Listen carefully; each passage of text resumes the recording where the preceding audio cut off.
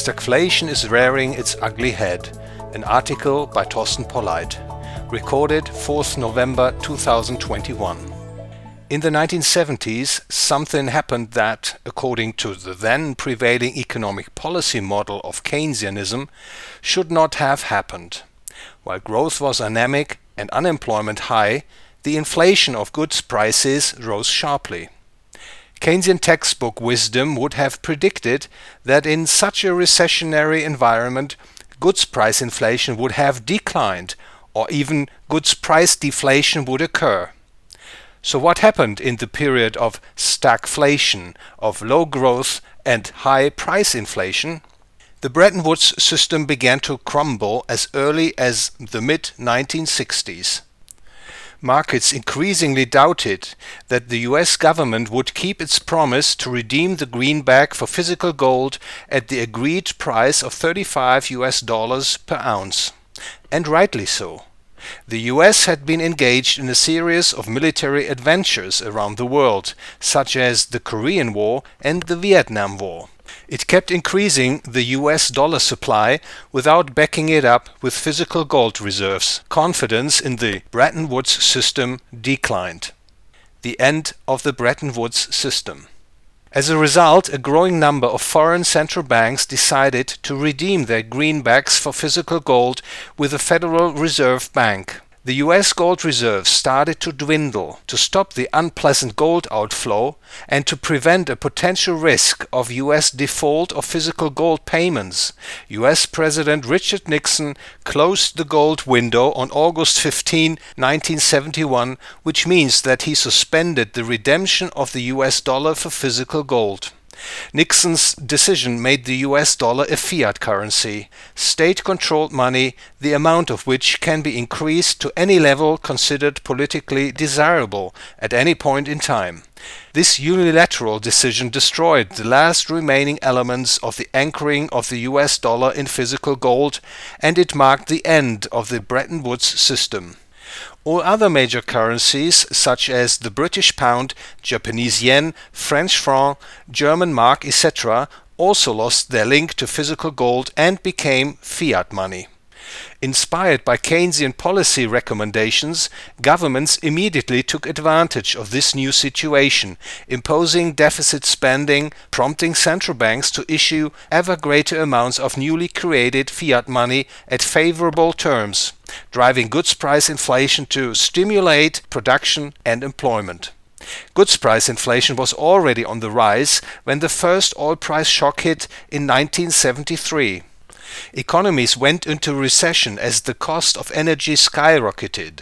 In an effort to fight the contraction, governments and their central banks sought to increase aggregate demand, the period of stagflation. Deficits grew sharply, financed by central banks opening up the monetary spigots. However, people's confidence in the stability of fiat currencies began to decline, and price inflation expectations rose further. Unions pushed through higher wages, adding to the general upward pressure on prices of goods and services. The early 1970s became the time of a great inflation in many countries around the world. It quickly became clear, however, that inflation is very expensive, an economic and social evil.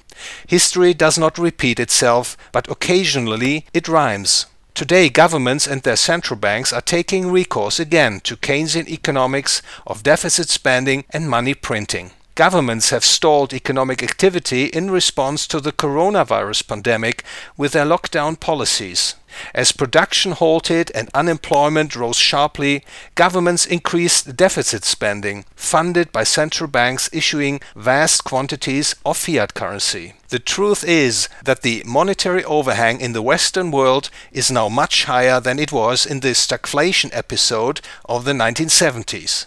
It seems very likely that this excess liquidity is driving up the prices of goods and services further, the prices of consumer goods as well as asset prices, such as the prices of stocks and bonds, real estate, commodity, arts, etc. This in turn means that the purchasing power of fiat currencies will decline not only temporarily but permanently, the return of higher inflation. A rise in the prices of goods and services across the board will eventually put a strain on economic growth and employment. On the one hand, price inflation causes economic distortions such as overconsumption and malinvestment, harming the productive capacities of the economies. On the other hand, price inflation is a policy that cannot last. It takes ever higher doses of price inflation to keep alive the illusion of prosperity, the boom it has set into motion in the first place. However, inflation can only go so far. The American economist and social philosopher Murray Rothbard explained the consequences of the political efforts to keep the boom going. Quote, "Like the repeated doping of a horse, the boom is kept on its way and ahead of its inevitable comeuppance by repeated and accelerating doses of the stimulant of bank credit. It is only when bank credit expansion must finally stop or sharply slow down, either because the banks are getting shaky or because the public is getting restive at the continuing inflation, that retribution finally catches up with the boom. As soon as credit expansion stops, the piper must be paid, and the inevitable readjustments must liquidate the unsound overinvestments of the boom and redirect the economy more towards consumer goods production. And, of course, the longer the boom is kept going, the greater the malinvestments that must be liquidated, and the more harrowing the readjustments that must be made." Quote ends. Undoubtedly, today's world has become a rather different place compared to the 1970s, technologically, politically, culturally, and socially. Yet the same timeless economic laws are still at work. One of these economic laws is that an increase in the money supply inflates the prices of goods and services. The policy of price inflation will ultimately bring down the economic and financial system. Given the global inflationary policy, it is by no means an exaggeration to be concerned that the world economy will at some point be hit by a severe recession, accompanied by a sharp spike in price inflation.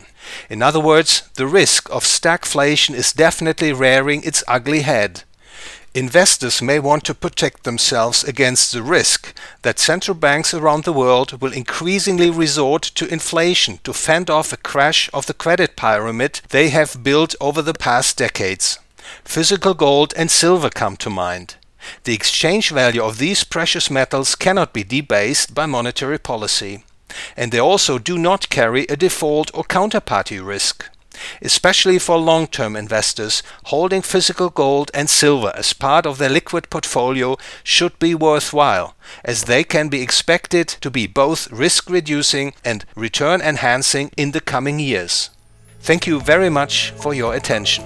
If you enjoyed this podcast, please follow me on SoundCloud and Spotify, and on Twitter, Facebook and LinkedIn. My website is www.thorstenpolleit.com.